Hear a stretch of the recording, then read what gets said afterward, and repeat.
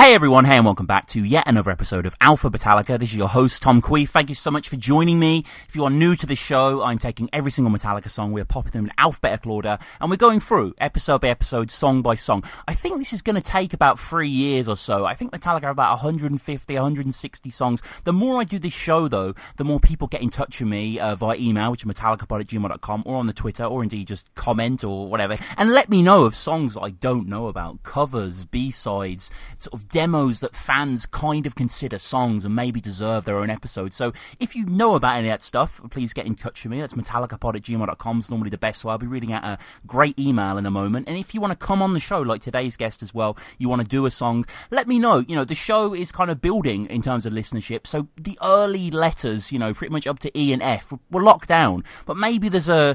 King Nothing, for example, is, one of those. If you want to go a bit further in the reaches there, let me know. We got our Patreon as well. Patreon.com/Alpha Metallica, which basically you can support the show, you can give back to the show. The main thing you get there is access to my kind of special episodes that I do. You know, I did an episode with my good friend Dave recently reviewing the Moscow concert. Me and Nick did our Mission to Last thing. I've got an episode that'll probably be out by the time this comes out on the main channel of myself doing a solo history of Napster. So if you want to support us there, it's the best way to support us.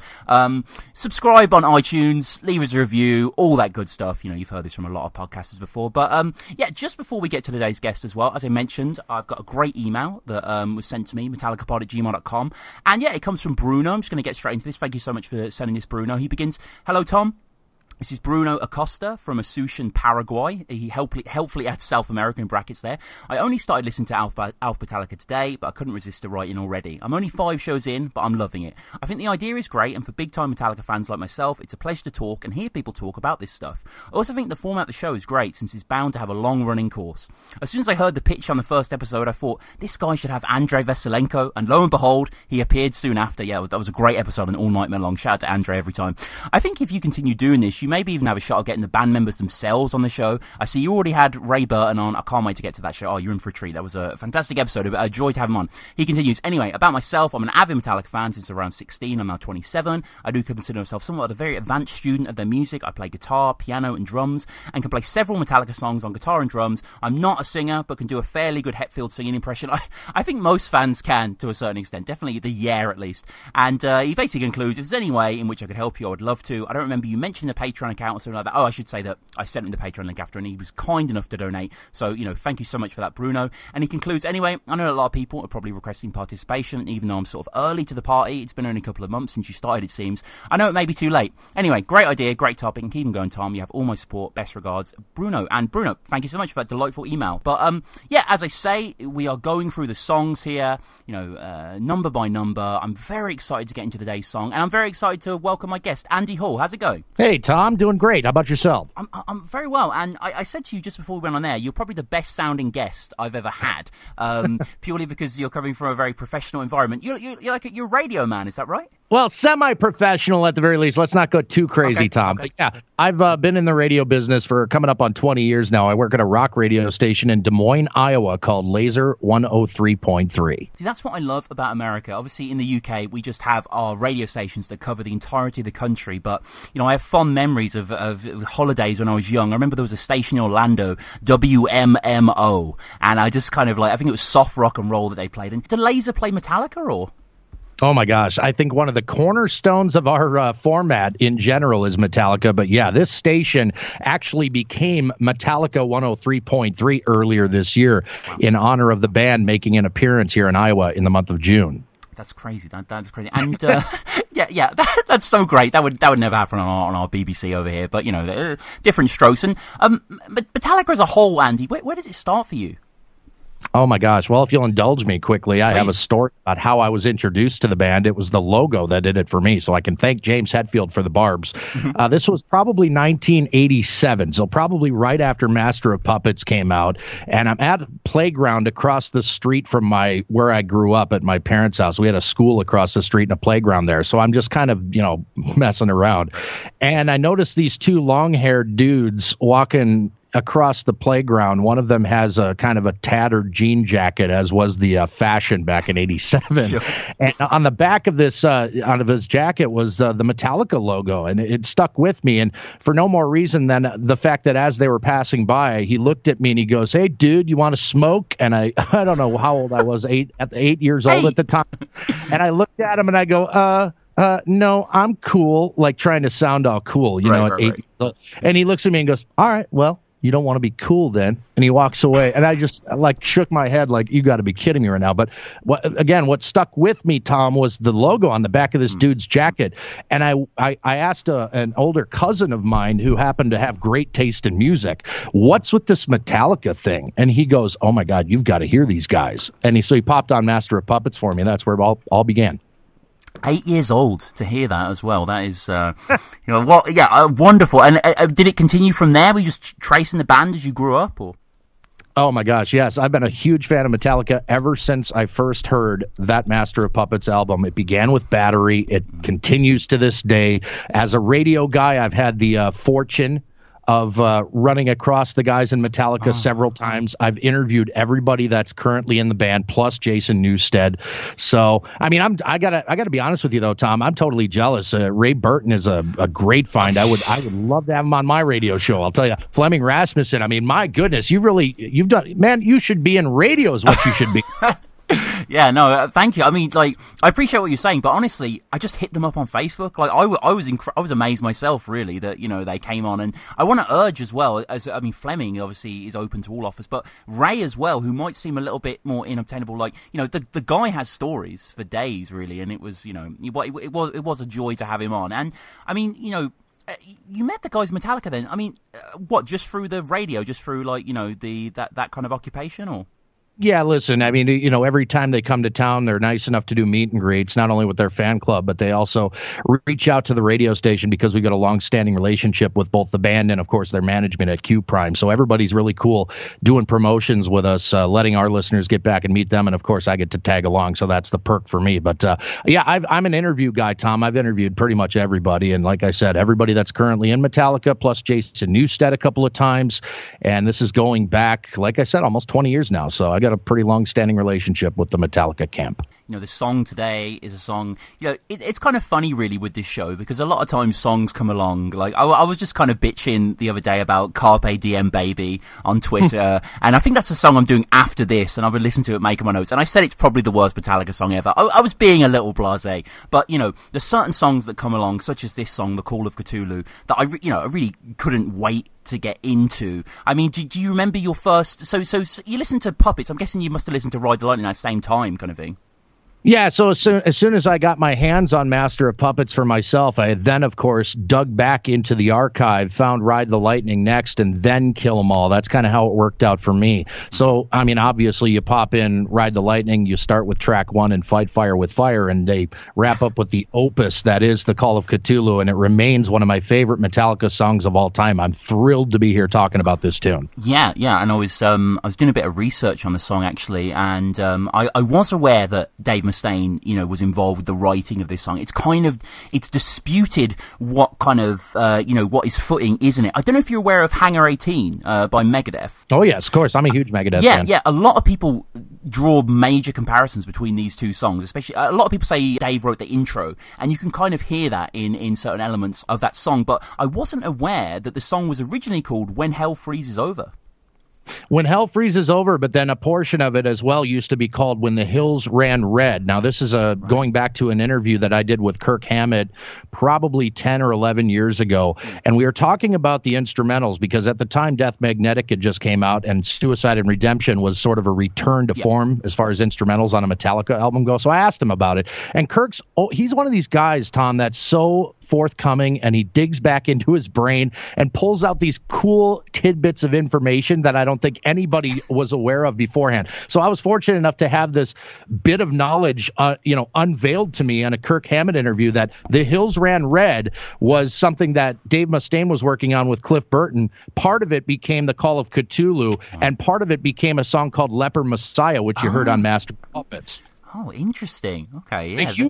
dispute as to The Hills Ran Red. That portion, there's a huge dispute between the Metallica and the Megadeth camp as to who actually wrote that. Dave claims it's all his. Metallica, well, they'll dispute it, but I don't know the answer to that question, but I can tell you that was at least a portion of what became the Call of Cthulhu. I don't know how many people can say this about Metallica, but this song in particular, pretty much changed my life, literary-wise, forever. Like, I never knew what the title meant, because, I got into the band as a young teenager. I didn't know who Cthulhu was. It didn't mean anything to me. And I remember I was maybe about 16, 17, and like most 16, 17-year-olds, like, had my mind blown by Edgar Allan Poe. Like, I sort of got into it, and I was just like, oh my God, I can't believe this is so old and so subversive and crazy. And I remember on Amazon, actually, it was like things you might like, and it was like H.P. Lovecraft, The Call of Cthulhu, and I was like, hang on, they're spelling Cthulhu wrong. Like, it's got a K in it, not a C, and kind of explored that kind of mythos. And instrumentals can work on their own way, can't they? The quality of this song's fantastic, but I can't help, especially when I hear Cliff Burton's kind of nautical bass garbles throughout, to think of like this ancient beast below the water, Yeah, you pretty much stole my thunder there. As far as Cliff's contribution to the song, I before that, I had certainly never heard bass sound like that before. And I think going back then to Kill 'Em All and hearing Anesthesia Pulling Teeth gave me a little bit of context as to who Cliff Burton really was and what a talent, what an amazing talent he was. But yeah, you're right about the certain just random bass sounds that are very creature-like. And you were talking about literary devices here just a bit ago. I mean, prior to knowing Metallica, I didn't know who Hemingway or Poe or Lovecraft but I certainly was motivated to look into it at that point. So I think I kind of became a bit of a reader thanks to Metallica, funny enough. Yeah, that's true, actually, yeah, because obviously For Whom the Bell Tolls is Hemingway. And again, I think I read that book because of the song. So they're referencing Hemingway, they're referencing Lovecraft, they have all these kind of... And Lovecraft is something that comes up again and again in Metallica. The Thing That Should Not Be from Master of Puppets, and also All Nightmare Long. I forget the name now. All Nightmare Long is based on like these nightmare dogs that kind of enter your dreams or something. And so, they have all these references. But I mean, let's stick into the song as a whole, because one of the markers of these early Metallica records are these incredible instrumentals. Like, if I'm forced, I'd probably say I like Orion a little bit more than Call of Cthulhu, but that's not to say this isn't a masterpiece. And I love the intro, Andy, the whistling kind of gentle wind and that guitar arpeggio just coming in slow. So growing up in the upper Midwest here in the United States, I grew up in Minneapolis, Minnesota, which is even further north than Des Moines, Iowa. So we get pretty cold in the wintertime. That sound is so reminiscent of so many winter nights, laying in bed at night and hearing that wind whistle up against the windows. So that's sort of what the memory it conjures up for me. The other memory it conjures up for me is when I was very young and I owned a Walkman. This is how old I am, Tom. So I'm listening to my Walkman and I have Ride the Lightning in, and Call of Cthulhu comes on, and we're driving somewhere with the family, with my mom, dad, and my siblings, and there's this really massive, gnarly-looking storm coming right at us. And the intro to Call of Cthulhu, as this storm front is approaching, it's a very vivid memory for me. And then, like, all hell breaks loose, basically.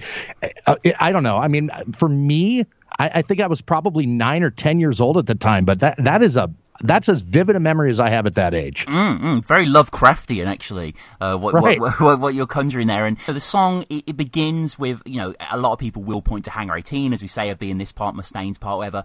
But for me, it's the very simplistic nature. It's that bass, it's that dung, dung, dung. Like, that's very simple. That's 3 notes, but it really kind of gives a certain sense of heft, a certain sense of weight to it. And I love the fact that it takes us 90 seconds to get to the heavy part of the song. Yeah, the build-up. And that's, something that is a hallmark of early Metallica in particular. Something I talked to Lars Ulrich about years ago was how they lead off albums. It's always this really slow build in the 80s. And then it just like Hit the Lights is a great example. And then Fight Fire with Fire on Ride the Lightning. And then, of course, Battery has the same basic idea. But like with Call of Cthulhu, that rhythm part in the beginning, after hearing the whistle of that wind, I mean, kind of Game of Thrones-ish if you think about it now.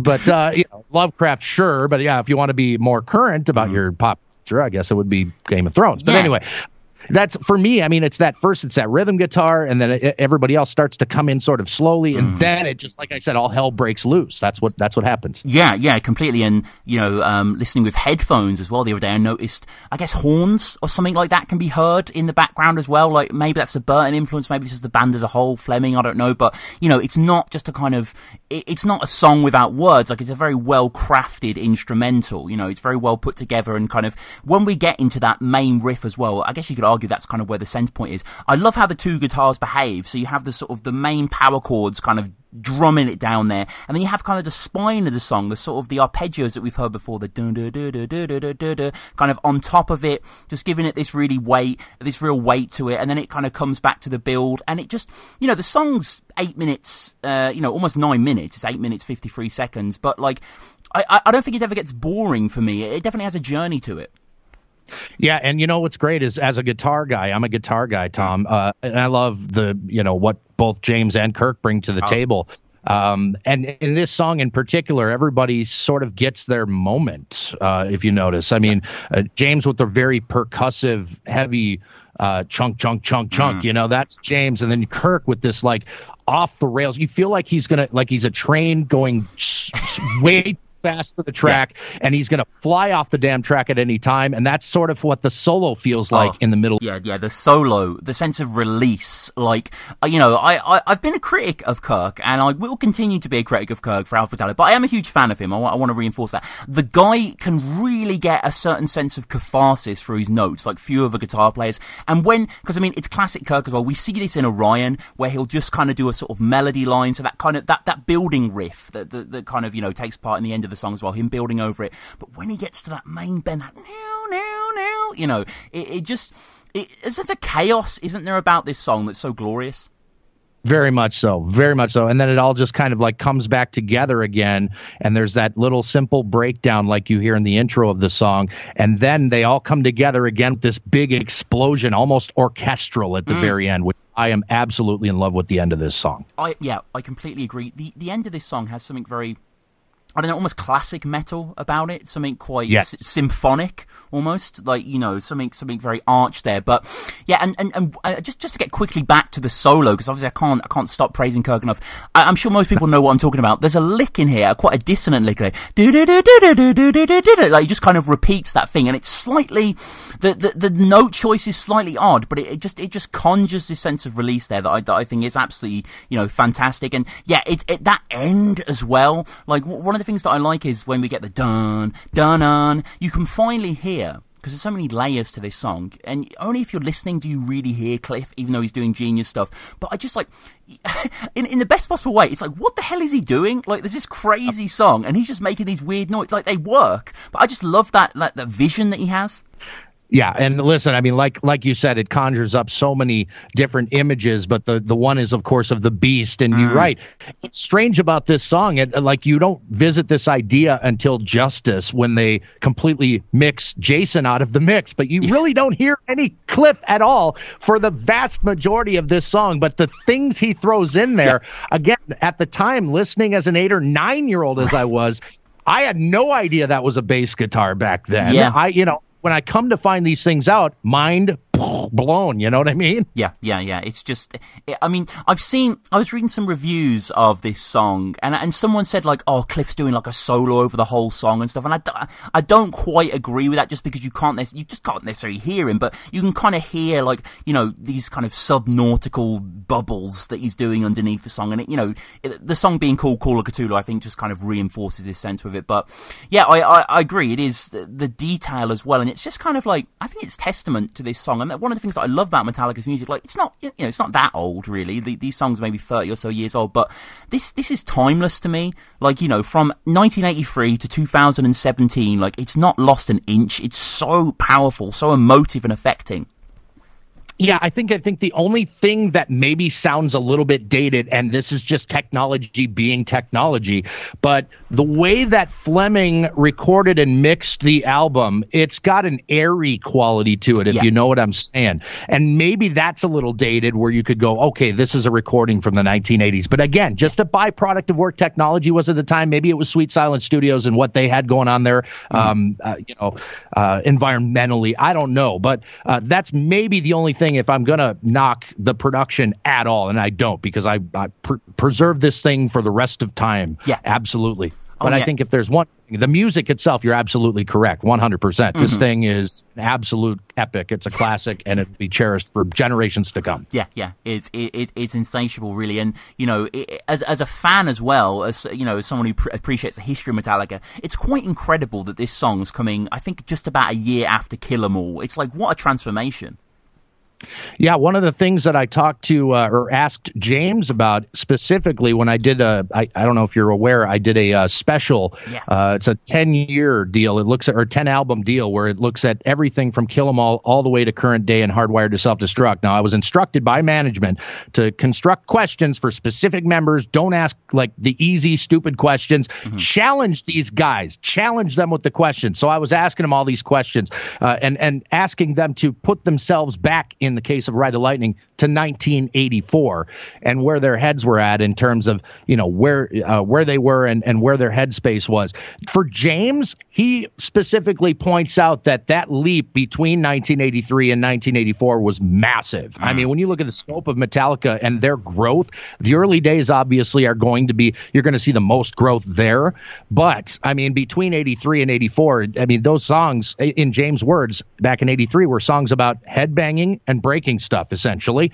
And then, along comes 1984, and they've broadened their scope a bit. They've seen some places, some things, met some new people. I mean, broaden their horizons, Tom, and that, out comes something like Ride the Lightning, which is, I mean, really night and day considering where Kill 'Em All was and what it was. Yeah, no, completely. And at the risk of sounding like music critic cliche, it's like a Beatles level leap. It's like, when you look at From Help to Rubber Soul to Revolver, that kind of 18 months or something, it is just like, baffling. But these guys are geniuses. Like, they just needed this opportunity, really, and they just growed with it. And, Call of Cthulhu, it's interesting. It remains a song in their repertoire.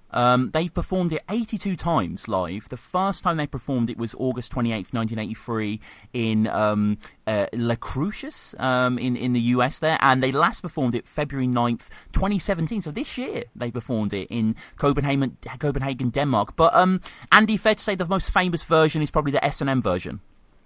Yes, and I'm glad you brought S&M up because, I am such a fan of what they did, the San Francisco Symphony. I mean, I'm a metalhead, I'm a rock guy, Tom, but, when you get to hear your favorite band collaborating on a level with musicians that have no idea going into it how this is going to come out. I mean, everybody, I think, even Metallica were a bit kind of apprehension about, they had a little bit of apprehension about this, but the way it all turned out, especially Call of Cthulhu, which I believe leads off the entire performance, is nothing short of breathtaking. I loved it. Yeah, no, me too, exactly. I mean, the beauty of S&M is that it worked. It was a huge gamble, and it paid off massively. I believe, I'm just checking this right now, but I believe they won a Grammy, or at least nominated for a Grammy, for that S&M performance as well. I'm sure someone can correct us in the comments there, but yeah, wonderful. And I think it brought out the best of the orchestra as well. Like a lot of S&M, sometimes it's kind of like there's not too much for them to do, like on certain songs. It doesn't mean it's not great to hear the backing, but I think in Cthulhu you hear Michael Kamen really letting his imagination run wild with the soundscapes, and they deliver so much against the backdrop, don't they? Yeah, you won't hear an orchestra play any root notes whatsoever in a song. They are adding complete atmosphere, and they are adding things that Metallica would never have dreamed of. So, I mean, to be able to hear that, Metallica playing their notes, playing the root notes, and then the orchestra adding what they added to it. Again, that's why S&M, such a cherished collection of music for me personally. Yeah, no, entirely. And yeah, I mean, Cthulhu, it's been a joy really listening to this song over the past week, making my notes, and there's certain moments in the song that still have my hair standing on end. Like, I have about a 20-minute walk to work or whatever, and I tend to listen to the song once or twice, and I've never got bored of it. Like, there's certain songs that we listen to, I just feel like, I don't want to listen to bloody Attitude again, you know what I mean? But this, I'm just like, oh god, I'm going to keep listening to this forever. I mean, where does this rank out of interest for you, Andy, in the sort of pantheon of Metallica instrumentals?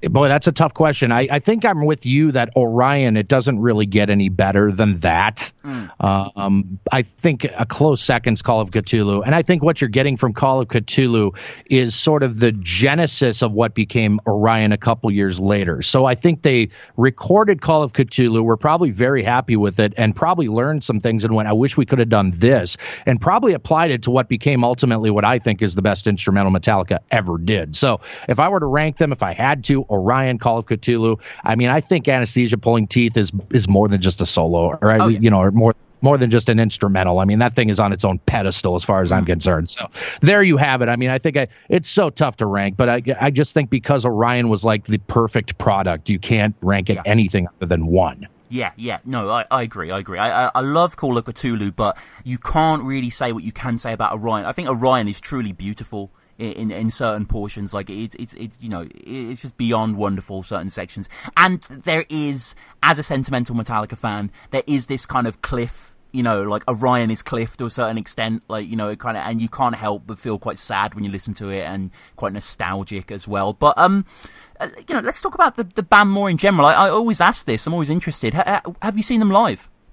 I've seen Metallica live about a baker's dozen. Are you familiar with that term? Is that 13 times? 13, yeah, wow. 13. Lucky number 13 this past June at the Iowa Speedway here locally, close by. Oh, mate, I mean, I appreciate it's hard to rack your brain, but can you give us a timeline roughly about your first time up to now? Well, yeah, the first one was very memorable. It was that tour that they did with Guns N' Roses and Faith No More. You saw that show. That's crazy. I was there. September 1992. I grew up in Minneapolis, Minnesota. This was probably a month after James had that incident in Montreal where he got burned. So James is actually not playing rhythm guitar at this show at the Metrodome in 92. It's John Marshall from why am I blanking on this? Not Merciful Fate. John Marshall. You know who I'm talking about, right? The tech who played for him. Yeah, I don't know. Metal Church, is it? Metal Church. That's what I meant. Yeah. So anyway, John Marshall's up there playing rhythm guitar, but James is still singing. It's probably about a month after the Montreal incident. But boy, to see. And Metallica, you'll be shocked to hear this, played before Guns N' Roses. Yeah. Crazy. I know. Yeah. I mean, that to give you an idea, that was my first show with Metallica, and from there, I mean, anytime they ever came to Minneapolis, I was trying to get to a show. I've seen them a handful of times here since I've been here in Iowa, and that's been almost 20 years, as I mentioned. So. Oh man, so I'm guessing like you saw them on the Load tour, like I'm so jealous really, because like I got into the band relatively recently, and like to witness. What was the best show you've seen of them? Boy, let me think about that for just a second. And I got sidetracked when you said that you're a relatively new fan, and I was reminded of that. And Tom, can I just say you are so fortunate, so freaking fortunate to be a relatively new fan and be able to enjoy this whole back catalog of Metallica and not have to wait years and years and years like all of us old school fans did for a new. That's true. That's true. So there's that. But anyway, the best show I ever saw from Metallica, God, I mean, that show in Minneapolis in 92 as a first show, it's so hard to say that there's anything better than that. But honestly, in 2017, Metallica is as good, as solid, as fast, as hard, as loud, and as technically proficient as they've ever been. So maybe it was the show that we had here in Iowa back in the month of June. I don't know. Yeah, no. That's good to hear. That's good to hear. And, crazy stuff. And I want to urge people as well, the interview you're speaking about, I remember you sent it me early on, and I did listen to it. How can people find that interview you did with the band, the 10 years sort of thing? The 10 albums, sorry, yeah. Yeah, long story short, it's called Metallica in Their Words. It's a production that I put together first for the radio, so it had all these songs interspersed and all this production. And of course, due to licensing issues, I couldn't use that in a long-form podcast type thing. So what I have is I pieced together all the interview portions with me narrating, essentially. And there's no music, but it's about an hour and a half long if you want to hear the entire story of Kill 'Em All to Hardwired to Self-Destruct. It's called Metallica in Their Words. words. And you can find it through on my page at laser1033.com. That's lazer1033.com. It's housed on SoundCloud, which I'm not sure how much longer that's going to be around, but it's there in case you want to search it there, Metallica in their words. And then also I housed it on an RSS feed. I host a fantasy football show here in Central Iowa called 515 Fantasy Football, and I housed Metallica in their words, the podcast form, on that RSS feed because it was the only one I had access to. So a fantasy football podcast with a Metallica thing thrown in there over the summer months, and that's how people can find it in a nutshell. All right, awesome. And just before we depart, a final question that I need to start asking every guest. I've asked a few, I sometimes forget. What is in general your favourite Metallica song? Do you have one? I don't know if I do. If I had to choose, I think if you put a gun to my head, I'd say Disposable Heroes. Right. Okay. Nice. Good choice. Yeah. But yeah, it's been brilliant talking to you. I mean, I can see on your Twitter as well, you've got lots of shows. Like, is there anything else you'd like to promote? That would be great. The Twitter feed's fantastic. Anybody ever wants to come friend me and find me there. I'm a huge interview guy at this radio station, so I'm constantly posting content, talking to musicians. You can find a lot of archived stuff on my timeline as well. My Twitter is at Andy Hall Radio. I'm on Facebook, Andy Hall Radio. I'm on Instagram, Andy Hall Radio. You get the idea. I'm pretty much all over the place. All right. Well, yeah, Andy, of course, thank you so much. And I want to thank everyone for listening as well. Please subscribe to the show. Leave us a comment on the video. What do you think of Call of Cthulhu? Do you love it as much as me and Andy? I'm pretty certain you do. I can't imagine anyone that is enamored by this song. We've got the Patreon, as I say. Subscribe, leave us a review on iTunes. Do you want to come on the show? Do you want to review a song? MetallicaPod@gmail.com. But Andy, this has been a joy. Thank you so much for joining me. Listen, Tom, I love the podcast. It's a pleasure to be on with you. And I mean, I'll be listening to the bitter end, my friend. Thank you very much.